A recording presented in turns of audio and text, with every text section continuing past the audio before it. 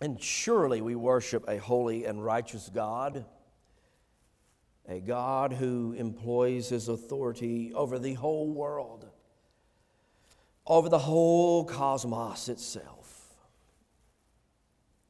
We worship a God that is so worthy of worship. Think about it.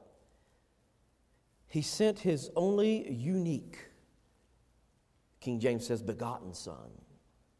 He sent His only unique Son to die a criminal's death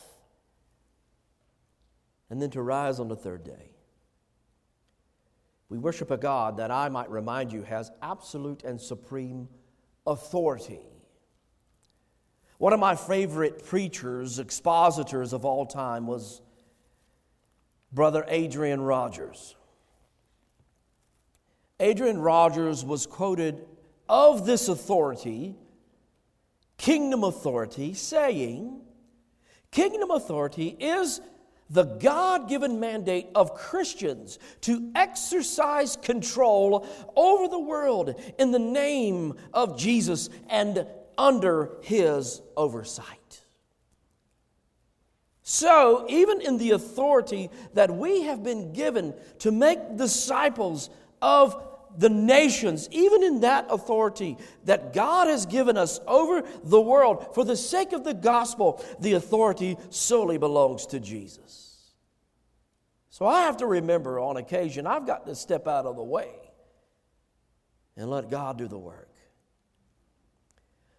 The many problems that we face in the world before us today, and some would say they are uncertain times. At one time, there was certainty in the world. With all the uncertainty around us today, and I would submit to you, all of this uncertainty is all due to the fact that people are ultimately trying to seize the glory and authority that belongs to God alone and then to implant themselves as the master of their own destiny. They begin to question the very fabric of the world we live, the very things that we know to be absolute, all in order to assert Christ's authority and insert their own. But Jesus stated this in the Great Commission discourse, Matthew 28, verse 18. Jesus said this. He said, all authority in heaven and on earth has been given to me. Then He commissions them to go under His authority. And as I asked the question of bearing fruit last week, and I said, are you bearing fruit for the kingdom? And I hope that you had time to meditate on that through the week.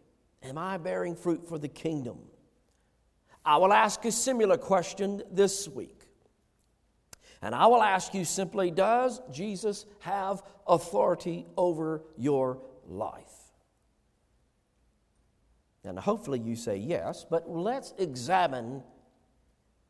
to the nuts and bolts of the Lordship of Christ today. And realize, does Jesus really have authority in my life? Verse 27, the Bible tells us that they came to Jerusalem, Jesus and His disciples. He had already turned over the tables and so forth. And He was walking into the temple, and the chief priests, the scribes, and the elders came to Him, and they said, what authority are you doing these things? Who gave you the authority to do them? Well, Jesus said, I will ask you a question. I want you to answer me.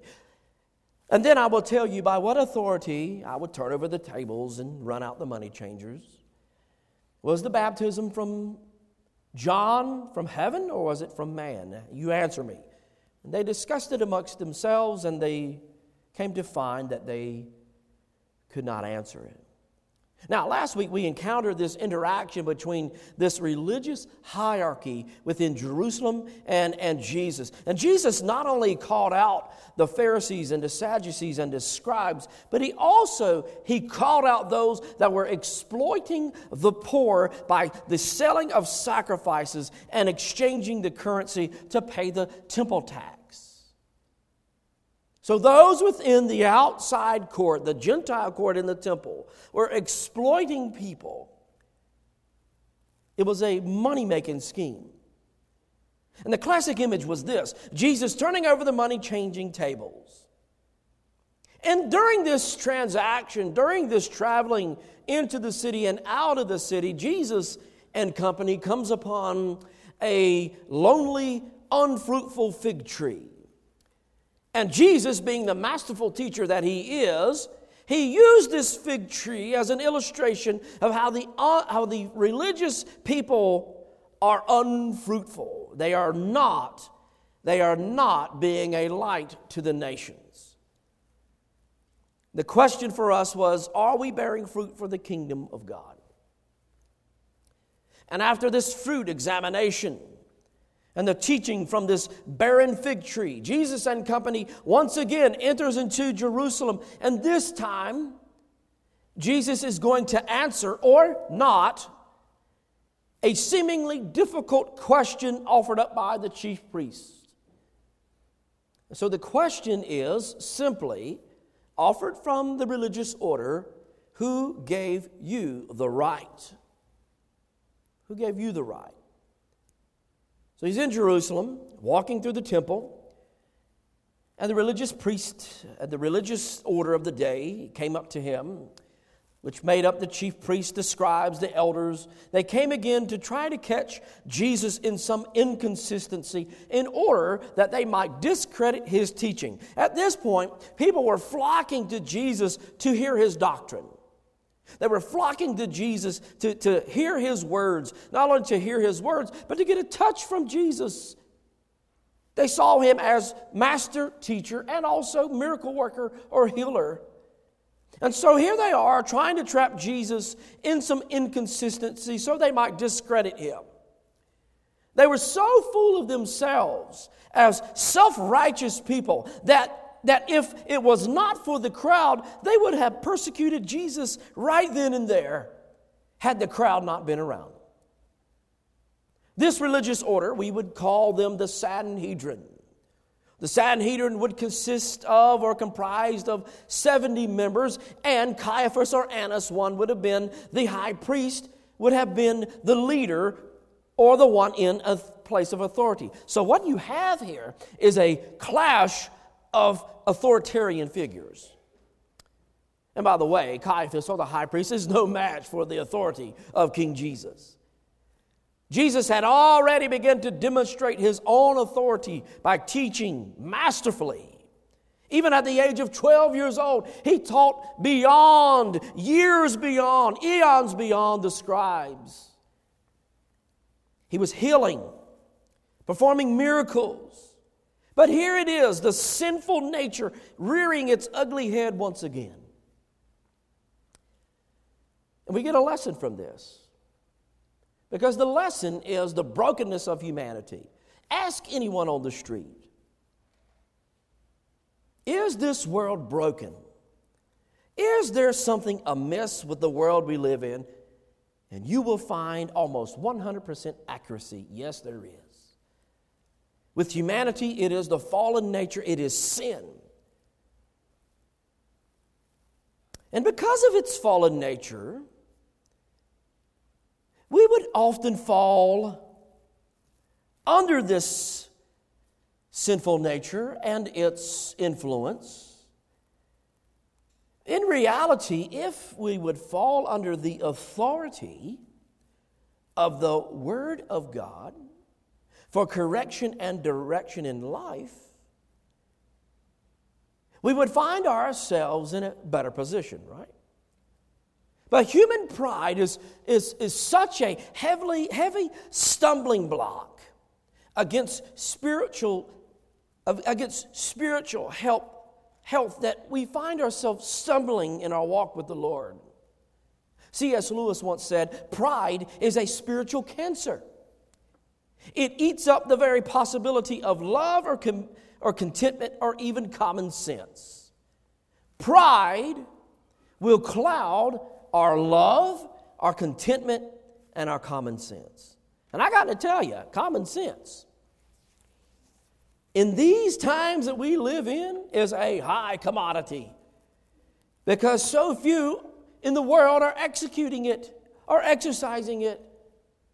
See, the sin of pride had blinded the religious order of the day, and it does the same if left unchecked and left alone today. St. Augustine would say the basis and foundation for any sin is pride. Verse 28, they ask him this question, why, by what authority are you doing this? Are you doing these things? Now, the problem with this question that they ask of the Lord Jesus is this. If they had really been of God as religious leaders of the day, and if they had really, truly been perceptive to the whole counsel of God's Word, then they would have recognized the significance of Jesus. If Bartimaeus can find the significance of Jesus, to be sure people in an elevated place of religious affairs could understand the significance of Jesus, the Anointed One. Friend, there is so many obstacles in life that can be avoided if we would only heed the Word of God. Are you having problems in your marriage? Heed God's Word. You having problems with someone in your home, a child or a family member? Heed God's Word. You having internal problems with the church? Heed God's Word. You having problems in your community? Heed God's Word. You're having a problem engaging your neighbors with the gospel? Heed God's Word. There are many obstacles in life can be avoided if we would simply heed and fall under the authority of God's Word. Maybe the problem for many is that they don't see the Bible as authoritative. Don't see the Bible as inerrant or infallible. See, they would have known that Jesus' authority is from God the Father. But the reason behind this question was to intimidate the Lord Jesus, to acknowledge or to confess that he had no authority to teach.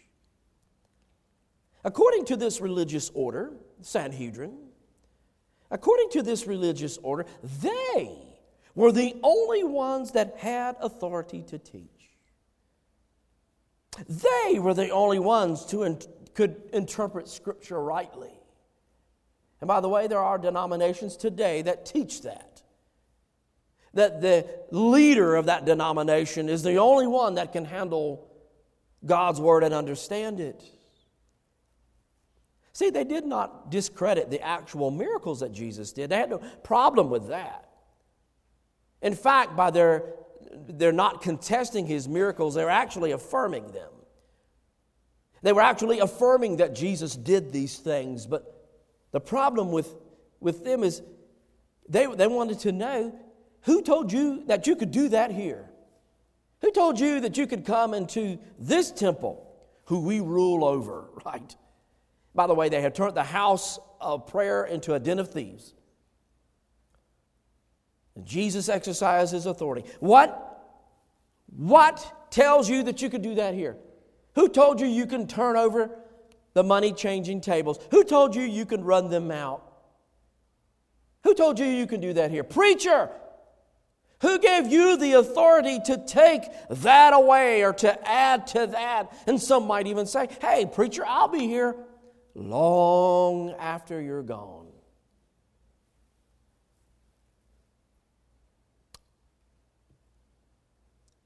See how this can be applied today? See how this can be applicable? Now, in reverse, it could be something like this. Only the preacher has the authority to tell someone about Jesus. What does the Bible tell us in the Great Commission? We've read it last week. We read a portion of this today. It says, go. As you go, make disciples. It doesn't say that only a select few are able to share the good news with people. So it can work in either way. Jesus said to them, well, I'll ask you a question. You answer me, and then I'll tell you by what authority I do these things.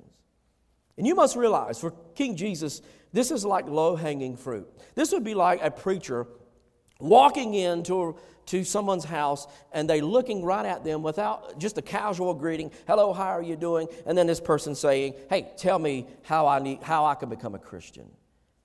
Low-hanging fruit. For Jesus, this is low-hanging fruit. And if it were not for the long-suffering and patience of our Savior, He could have easily spent His ministry going around from Jerusalem to Galilee, to Bethany, to Bethsaida. He could have went around these places swatting down faulty and unhealthy teaching and doctrine. And by the way, He did do that. He could have spent all of His time dismantling faulty ideas and faulty and harmful and harsh theology. But this was a common practice in rabbinical school. It would be to answer a question using a question. The rabbinical way would be to try to get someone to think a little bit deeper. And in order to do that, you answer their question by asking another question in order to take on deeper thought over the matter. In Greek philosophy, a similar method is known as the Socratic method. You would ask a question and then respond with the question. It's not as if Jesus, He's not sidestepping the question at all. He's just simply showing how incoherent it is, considering their own disposition towards self-righteousness and hypocrisy. They don't have the right. It is they who don't have the right, considering that they are self-righteous sinners that are eat up with hypocrisy. So what I want to do is I want us to be upfront and serious about this lesson of authority. At the beginning, we all would say, yes, Jesus has authority in my life. He's Lord of my life. He has lordship. And most people today struggle with the topic of submitting to someone in authority. The Lord has put people in places in this world to exercise authority. That's as simple as it gets. The generation we live in today has a problem with people in places of authority. It is certain that authoritarian figures have always existed. Some tyrants, and some have been genuine leaders. We live in a world that wants to dismantle authority. We live in a world that wants to dismantle anything that resembles authority. They want to dismantle our law enforcement agencies. They want to scale down. I'm not just speaking of one political end or the other. They want to scale down the military. And more frightening, they want to water down or dumb down churches. To some degree, we expect it to happen. Sinners act like sinners. So we expect this opposition. Jesus said we will have persecution, didn't He? And to some degree we expect it, but that does not mean that it's right. The culture today does not mind if a church exists. They don't mind if a church exists, as long as they act like a country club and never engage the rest of society with biblical truth. You can have your club as long as you don't encroach upon my little area of life, right? And the Bible tells us that the gospel is offensive because it calls out sin. The world is satisfied with the church building a clubhouse instead of being a genuine house of worship that sends out worshipers into the world to proclaim the good news of Christ. They don't mind a church existing as long as it does not elevate truth. So, where does Christ's authority come from? The reason that we ask this early in the narrative is because Jesus never tells this religious order of His own authority. Jesus, to the scribes, is a person without authority. And for them, power is entirely invested in the priestly institution. It only belongs to the priests. No other organization is higher. I had a person tell me this wasn't a Catholic church. It was another denomination who I will not say. I had a person tell me that if you do not belong to this church, then you are going to hell. To me, that sounds very pharisaical, doesn't it? And I responded, I said, well, my hope is in Jesus as my salvation. So to the scribes, Jesus had no authority. And it was only in their organization that authority would exist. Let us never put traditions, let us never put hierarchy in the church above biblical truth. See, I mistrust a soldier. I'm glad, today, this weekend, Memorial Day weekend, we'll remember those who have fallen. So it made me think of this. If I ever saw a soldier turn his nose up to the flag, I would distrust that soldier. I would not trust that soldier on the battlefield. The same can be said for a Christ follower who negates the Word of God. If there is a Christ follower, a Christian, who does not hold to the inerrancy and infallibility of God's Word, does not believe in the authority of Scripture, I would not trust that person to handle this at all.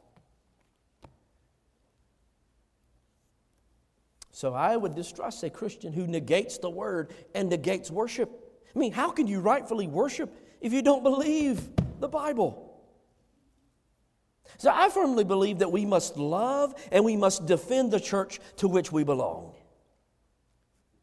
and serve her well. But we must recognize also, as to not cross the line, as to be a Pharisee, that God makes everything in this created order beautiful for His glory. And so there are things on the outside of this church that if we're not careful, we'll end up like the Pharisees. We must choose between the pharisaical spirit that said to Christ, by what authority are you doing these things, or who gave you this authority, to have a spirit of worship. So let us not fall into this trap of the Pharisees or become a Pharisee ourselves. And so, does Jesus have ultimate authority? Yes, He does. Does He want us to have compassion mingled with truth? Yes, He does.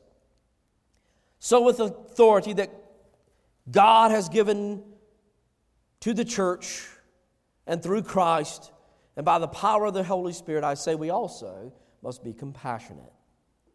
Just a quick note, if you want to see what a person really thinks of the authority in church government or church polity, just talk about church discipline for a little bit. You want to see how invested people are in church government, or how far they trust their leaders?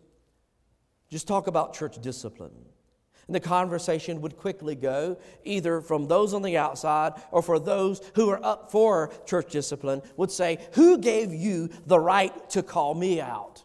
Who gave you the authority to say that I am in sin? Listen, brother, I know I am a sinner too.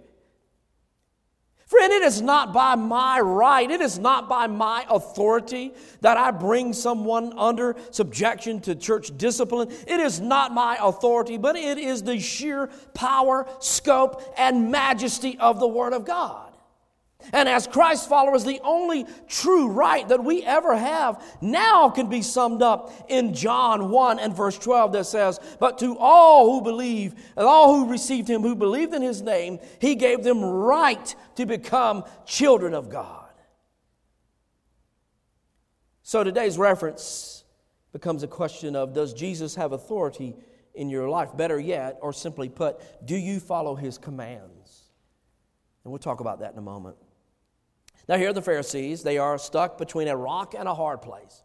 And in verse 30, the Bible says, as Jesus asked this question, was the baptism of John from heaven or from man? Answer me. And they discussed it with one another. And if we say from heaven, he will say, well then, why didn't you believe him? But if they said from man, they were afraid of the crowds because they really believed that John was a prophet sent from God. We do not know, they answered. neither will I tell you by what authority I do these things. The religious leaders, they tried to track Jesus into, they tried to catch him in a snare, a dilemma, where any answer that he would give would put him in harm or discredit his reputation as a good teacher rabbi. We can answer it, can't we? Was John the Baptizer's ministry from God? Was he sent from God? Yes, he was. We could say, yes, he was. John the Baptizer was, in fact, as we've already spoke about in chapter 1, he was the voice of the one crying in the wilderness, make right the way of the Lord, make straight the crooked path. Isaiah 40, verse 3 through 5. John was this voice crying in the wilderness, preparing the way for Christ. Preparing the way for the anointed one, the spotless Lamb of God. And they knew that they were trapped. But if they say from heaven, then Jesus will press them. Well, why didn't you follow him? If they say from man, the people will revolt against them. And they certainly believed that the people in the crowds would revolt. Everything to these religious leaders was a philosophical or ethical dilemma to them. And sometimes it didn't take much thinking to know the answer. You've got to know. Maybe deep down they knew this man was from God. But to adhere, to say that he was from God meant that they would have to abandon all traditions that they held on to. Think about that for a moment. Things within even the local body that we know that God has sent, that to follow through is a godsend for any local church. And if we are like the Pharisees on this, we would hold on to it so hard. Those things of the past. Hold on to it so hard, knowing that this thing is from God, and yet we don't want to break tradition. They wanted so bad to break Christ's power of persuasion over the people that they themselves were blinded to the obvious response.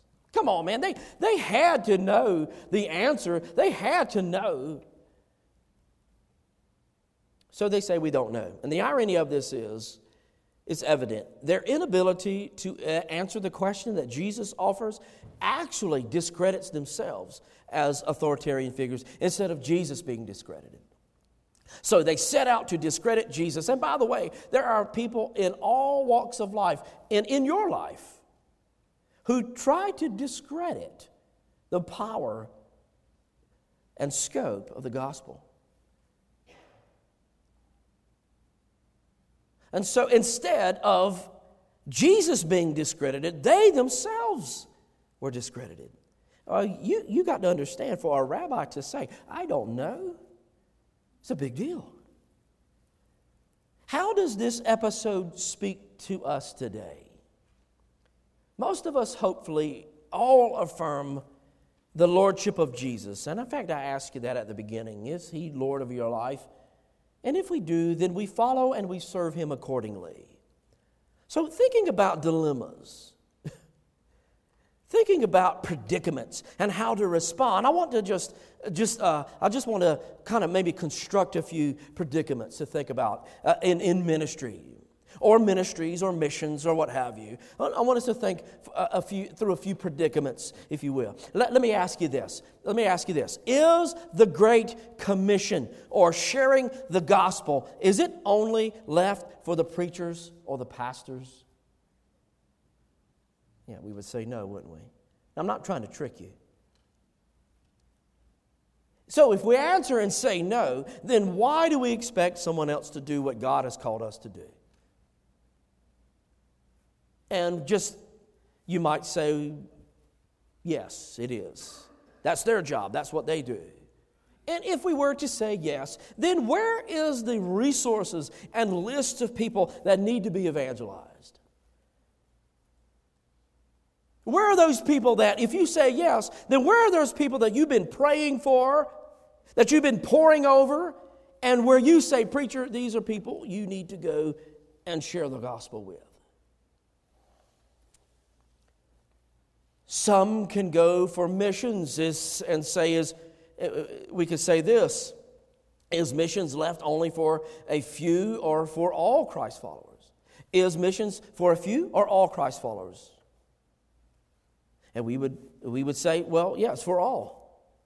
It's for all Christ followers. Then what are we doing to promote the gospel message?